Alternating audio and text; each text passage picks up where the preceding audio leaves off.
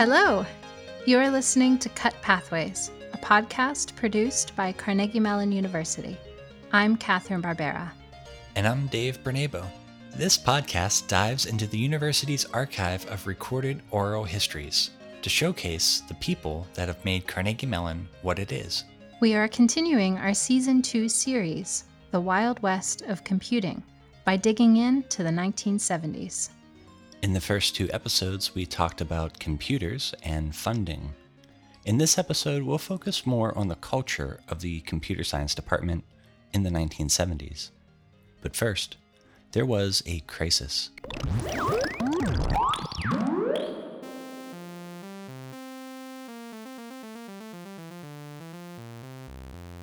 October 22nd, 1972.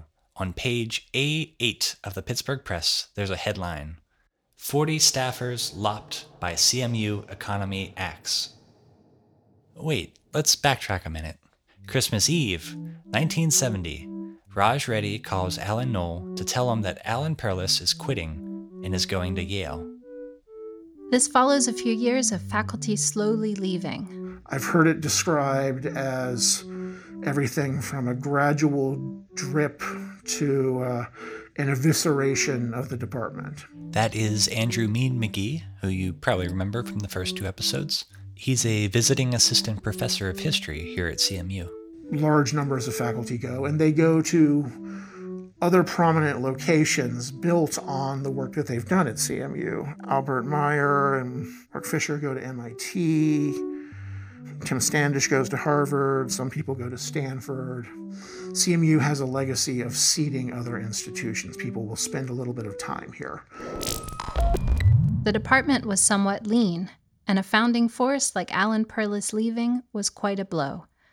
There were new hires like Raj Reddy, Gordon Bell, and Nico Haberman, but they were all relatively new. Defining culture is always tricky, and the culture of CMU in the 1950s and 1960s reflects just how small the institution was and how idiosyncratic the communities coalescing around this early computing were.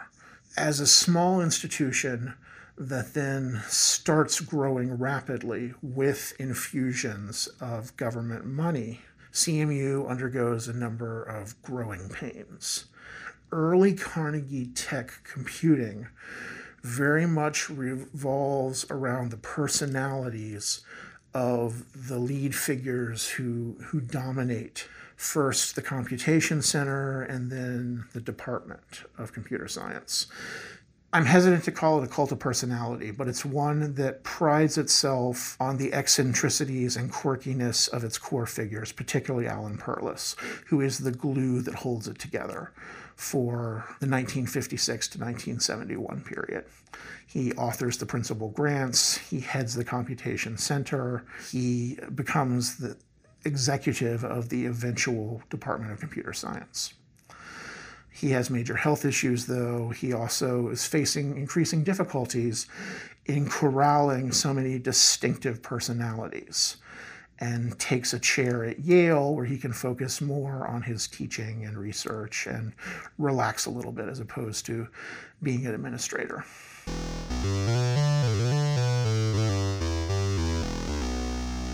In the Computer Science Department's 1970-71 research review, this is kind of like their annual report, this transitional phase is called out quite clearly. The introduction, which was written by Alan Knoll, says, "We have just undergone our most major organizational change since we became a Department of Computer Science in 1965. Alan Perlis has left to become the Higgins Professor of Computer Science at Yale University." Much of the outside world has identified computer science at CMU with Alan Perlis. Still, only those who have been in this environment can appreciate how thoroughly it was saturated with his presence. We wish him well at Yale. Perlis is an interesting figure in that so much of his legacy is centered on his mentorship. He writes a few influential articles, but his true legacy is not in his print scholarship, but in the network of scholars that he trains and then dispatches from CMU. During this period, Carnegie Tech will seed many other institutions with individuals who studied here as students, came as postdoctoral researchers, or served briefly on the faculty and then move elsewhere.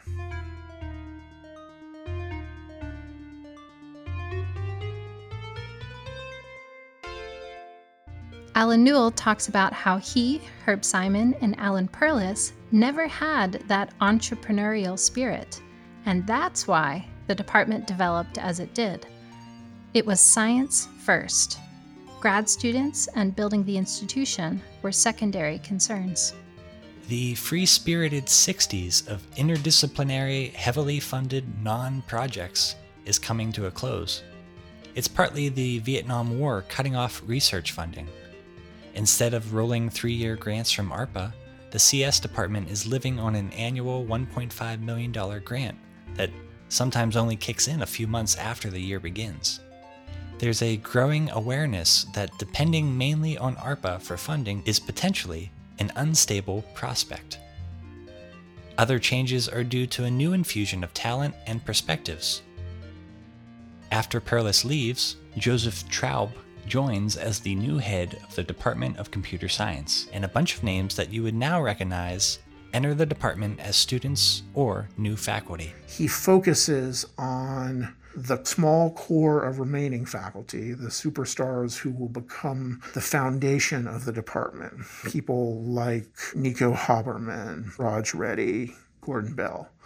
And then he focuses on hiring young faculty whom he feels he can convince to stay in Pittsburgh, people like Dan Zawarek. And they become the basis for the rebuilt Carnegie Mellon University, in which they keep some of the quirkiness, they keep the experimental focus. This is a place where experimentalists would define particular projects they wanted to pursue. That continues in the 1970s and into the 1980s as project-based research becomes central to both the funding mechanisms of the department and the broader university, but also the identity of how labs are structured and how research clusters relate with one another. What we'll see by the mid-1970s is a new, updated version of computer science at CMU, one that is more organized, more diversified, more entrepreneurial, and more project-oriented, but still unbelievably loose compared to today. Okay, now we're ready. It's October 22nd, 1972, page 8 of the Pittsburgh Press. Here's Albin Varia, who worked at the Computation Center, reading from the article. This is a copy of a newspaper article from 1972, October. The headline is 40 Staffers Lopped by CMU Economy Acts.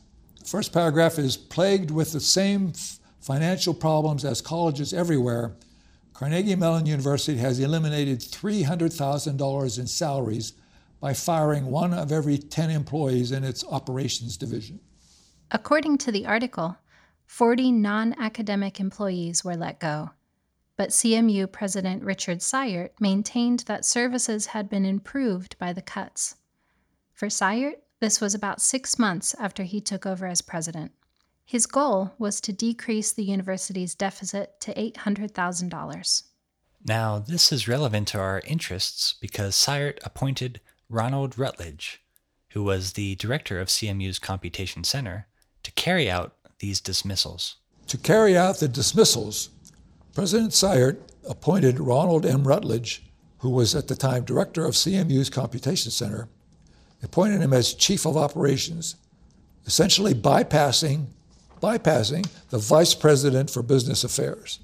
Rutledge had previously won praise for cutting the Computation Center budget from $2.5 million to $1.5 million, slashing the staff from 87 to 30, and sharply boosting its output and effectiveness. So that affected me. Not seriously, personally. I mean, a lot of people lost their jobs, of course. The Tartan, which is the university's student-run newspaper, referred to Rutledge as a hatchet man, while Rutledge preferred the term surgeon.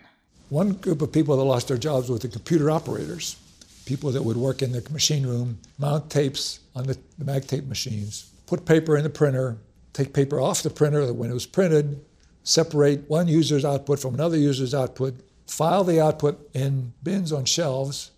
Ron fired all the operators. So all of us programmers had to take, one or more shifts during the week to fill in for the operators, to do what they did. And he came up with this idea that he put the printers such that the back end of the printer faced the room where the users were. Paper would come off the printer, and Ron had somebody build a wooden track or slope, started from where the paper came out of the printer, and it sloped down to the end. It's just like being at the airport. When you watch the carousel, your baggage comes around. Well, you'd watch the printer for when your output started to come down because it had in block letters, it had your user ID. And so you operators didn't have to do that anymore. Didn't have to file the output, didn't have to separate the output. Somebody had to put paper in the printer when it ran out. So he was creative that way. Despite the staff cuts, Rutledge was able to keep two major collaborators. At the time, we had the Model 67, the IBM computer, and we also had a UNIVAC 1108. Okay, I mentioned the 1108 because the university administration said, you got to cut expenses. And they were thinking about, well, you either get rid of the 1108 or you get rid of the 360. So Ron managed to keep both computers and just cut a lot of staff and still get things done. He was creative another way, too. There was a paper shortage at one point. He ordered a whole boxcar load of computer paper. And at the time, we were in Wien Hall in the basement. And there was a part of that building that was underground under the mall, but it wasn't used for anything yet. He got a whole boxcar load of paper, and we stored it in that empty area. As the article says, he was made head of operations, which put him bypassing the vice president for business affairs. So he went over to food service, and he cut jobs over there, So he didn't make a lot of friends. One more story from Albin. This one is a classic whodunit. But during the time that I was acting director, we had an interesting event. One day, it became clear to us that the users' data files were being corrupted. So that meant we had to stop the computer, stop running the TSS 360 on the Model 67, and restore all the user files from the backup tape from the previous night. So this takes a couple hours. So the next day or the next day happens again. Files are being corrupted in the same way. It's clear this is not by accident. So unbeknownst to everybody else, I didn't tell anybody. My job for all these years, ever since they decided to buy the Model 67, was I worked on what was called the supervisor. It was the most basic level of software in the machine. It allocated resources to all the other software that was running. And occasionally, I'd have to fix a bug. The way you could do that was I'd punch up a few cards with a patch on it, and we always had what we called a startup deck. I could put a couple patches in there so to fix a bug in the computer before I had the opportunity to actually change the code, on the keyboard on the data file, and then build a new operating system. That wasn't something you did on the fly. So anyhow, I put some patches into the startup deck that set aside 4,000 bytes, I think it was, of storage in the computer, the mainline storage. And I saved every input line from the user terminals that came in. So I was the first one to do user surveillance via computer. So when the corruption happened the third time, we took a dump, as we always did when the machine crashed, and we looked through the dump, and we found there was somebody logged in as one of our undergraduate employees, and that person had put a change in to the system that was causing the corruption. We confronted him, and he said, well, I sort of remember doing that. But then later he denied it. But anyhow, we didn't have any choice. We let him go. He still stayed at the university. He completed his degree and everything. He was a nice kid. I was really disappointed when we found out who it was. But anyhow, the corruption stopped.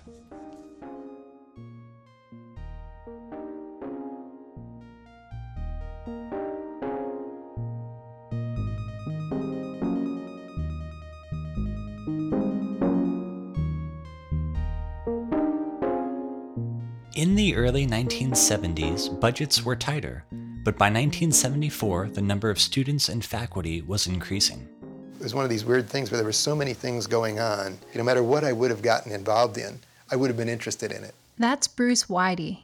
He arrived at CMU in 1974 and finished his PhD in 1978. My peers were working on various, speech recognition systems and various kinds of theory, which I didn't know anything about. And just a variety of things that made me feel like I had, every option was open.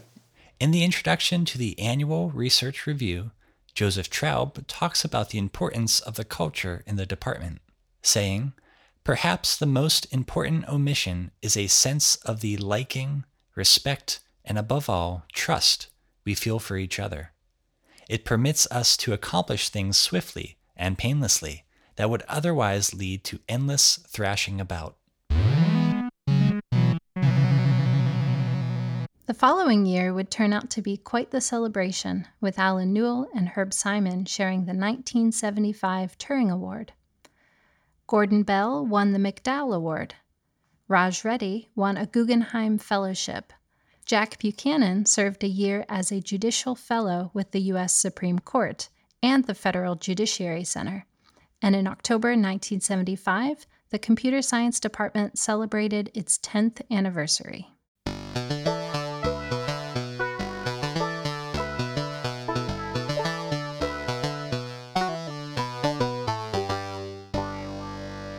In our oral history archives, we have a lot of really interesting stories of what student life was like during this time period. Let's start with a story about why Bruce Whitey came to CMU for his graduate studies. Bruce was a freshman at the University of Toledo in 1971. He was visiting a friend at CMU when someone introduced him to Raj Reddy. I walked off the elevator on the third floor of what was then called Science Hall, which is now Wien Hall. And there were all these computers. I had never seen so many computers in my life. I don't know if you've seen this. It's like a fishbowl kind of thing. You get off and there's a glass wall, or at least there was at the time. And all these computers, and then he took me down the hall and said, "Let's find somebody to talk to."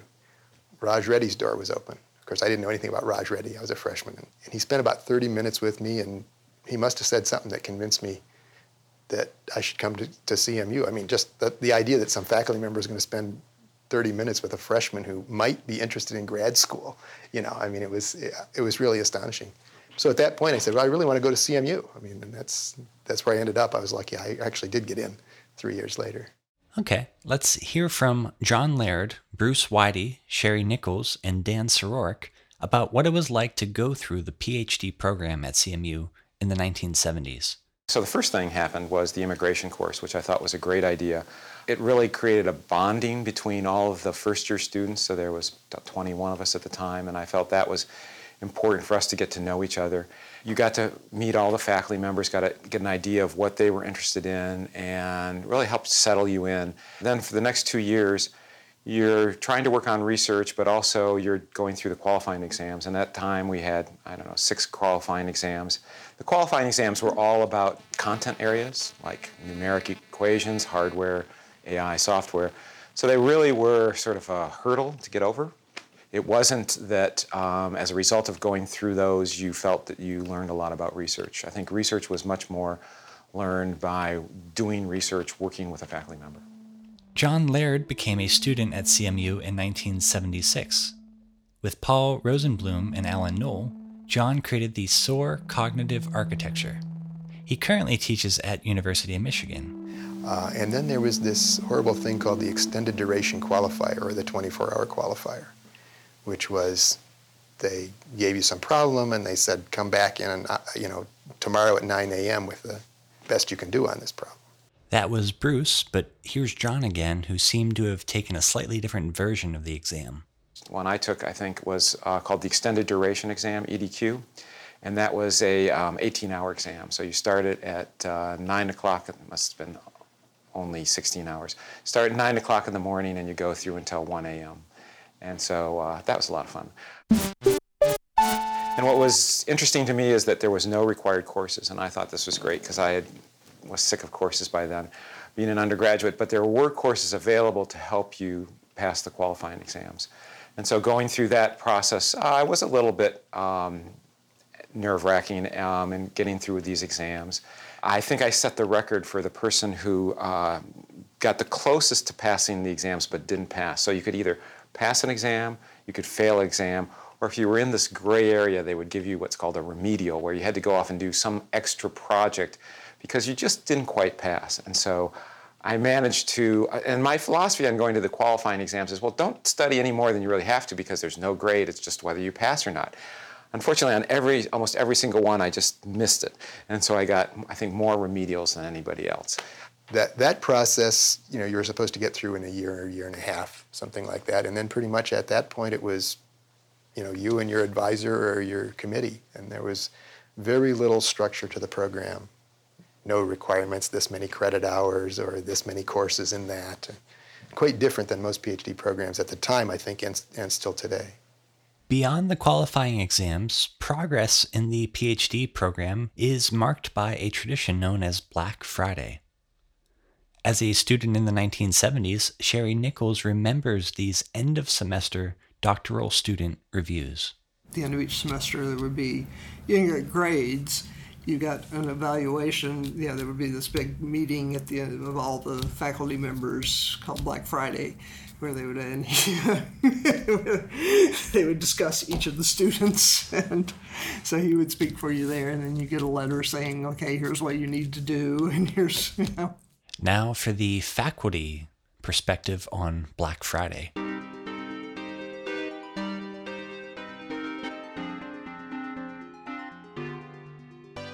So the person who came right after Perlis was Joe Traub. He's credited with bringing what's called Black Friday.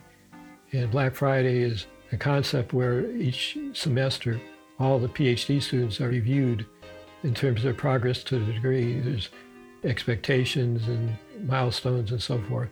Professor Dan Sororik was the director of the Engineering Design Research Center and co-founder of the Institute for Complex Engineered Systems. It's a way to protect the students from faculty that might hang on to them to be doing more research when they should be moving on. But also, like young faculty, hear how the older faculty judge progress and how they solve problems, particularly if there's problems that are not technical. And so it's good for both the faculty as well as the students.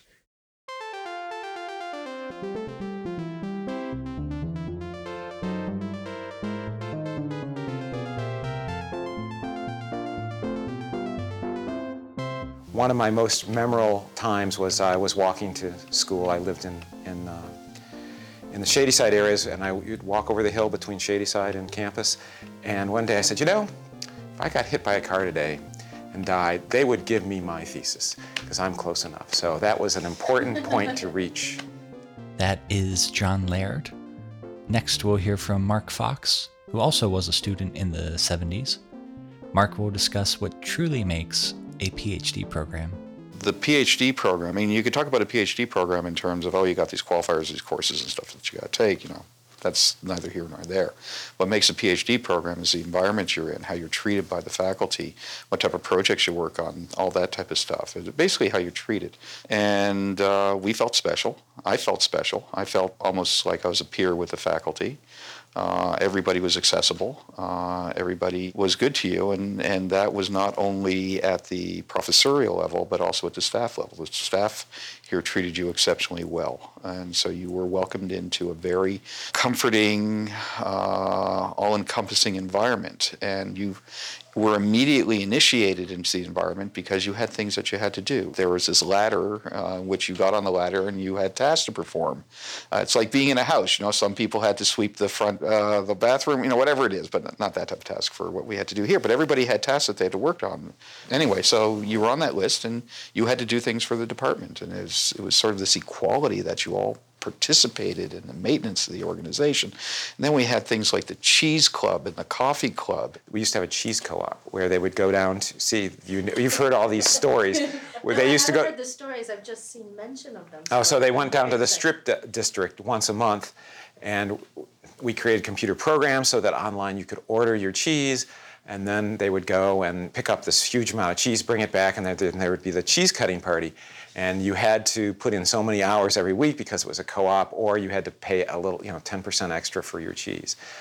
And so everybody got into cheese. And the same thing was done with coffee and everything else. So there was all-encompassing environment that you were part of, and it was more like I said, it was more like a family than it was a academic experience per se. Much of this environment was informed by something called the reasonable person principle. This is Sherry Nichols. It was friendly, it was informal, very accepting. I mean, you didn't call the professors Dr. So-and-so, you called them by their first name. There was an assumption that if you were here, you were good. You didn't have to prove yourself. Explicitly operated by something called the reasonable person principle, which is we're going to assume you're a reasonable person until you prove otherwise. Alan Perlis, who was the department chair in computer science at the time I was hired in June of '71, had left for Yale by that fall. He's credited with bringing what was called the reasonable person principle. I'll tell you my interpretation, but most people have their slightly different variations on it. But I think it's one of the reasons that CMU is so nimble and able to react very quickly. The way I paraphrase it is if people have the same information, they're likely to make the same decision, so I can trust them because they're looking out for the general good of everybody as opposed to just themselves. And so we can make decisions without having to worry about not being backed up if we're sort of doing what's reasonable. And then we don't have to go through layers of bureaucracy to get things done. CMU is still known for much of this quirky culture that developed during this time period, and many of the traditions continue to this day. For instance, you can still find good coffee in the School of Computer Science.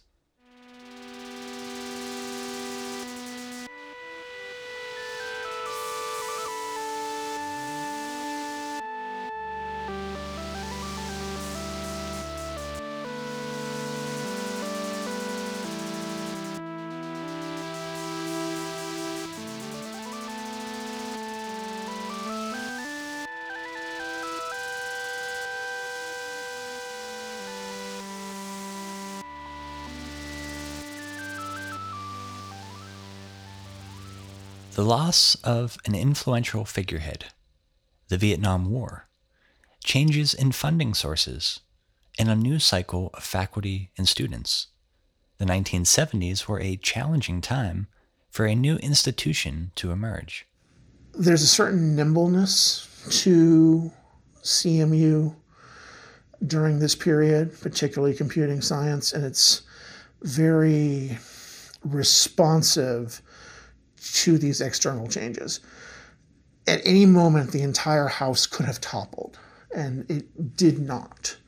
Such that by the 1980s, the program is large enough that it can seriously discuss a major structural reorganization to create a new college and a separate school just focused on computer science. Thank you for listening to Cut Pathways.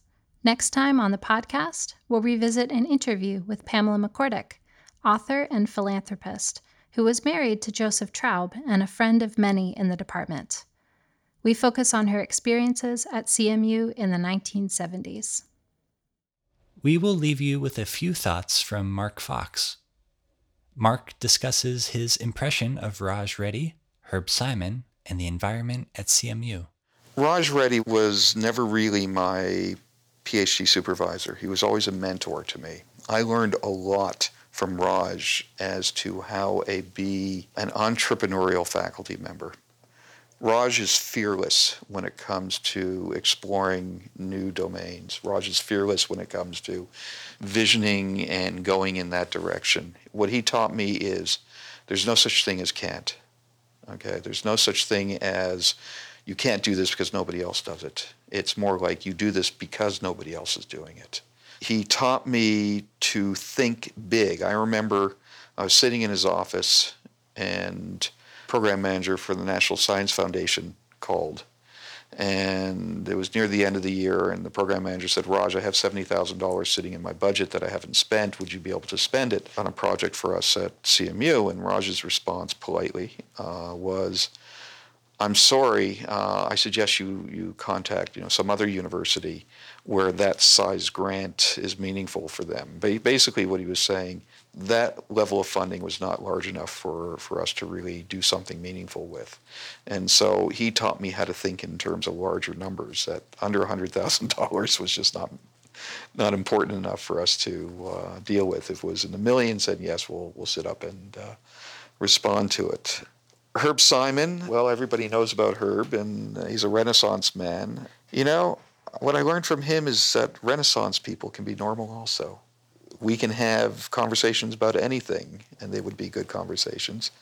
It wasn't as if, scientifically he molded my mind as my advisor, but he taught me how to interact with people as a colleague as opposed to supervisor, student. Quite frankly, it's this whole environment that really molded me. It's not one faculty member. It's not one faculty member standing out. You're talking about an environment that is supercharged with enthusiasm, supercharged with ideas. And this takes it all the way up to the president of the university, Dick Sayert, in earlier years, is an environment that's willing to take risks, an environment that says there's no place we can't go. There's no idea too stupid not to explore. If what we're going to do is different than what everybody else is doing, that's okay. We'll risk it. I remember at one point I wanted to start a manufacturing and management joint program here at the university. I walked into Sayert's office and I said, I'd like to pursue the creation of this joint program here. And he looked at me and Mark said, go for it. I'll provide you with funding to go and travel from university to university, see the programs that they have underway, and then, go ahead and start working between computer science and GSIA to make it happen. The empowerment that the people in this university provides individuals with is absolutely amazing. And so it's not one person per se, it's how the whole environment molds you intellectually, entrepreneurially, the way it empowers you to just go out and do great things. And I've not seen that created anyplace else. Cut Pathways is a production of the Oral History program at Carnegie Mellon University. This episode was written and edited by Catherine and Dave made all the sounds. All the oral histories are available within the university archives, housed in the Carnegie Mellon University libraries.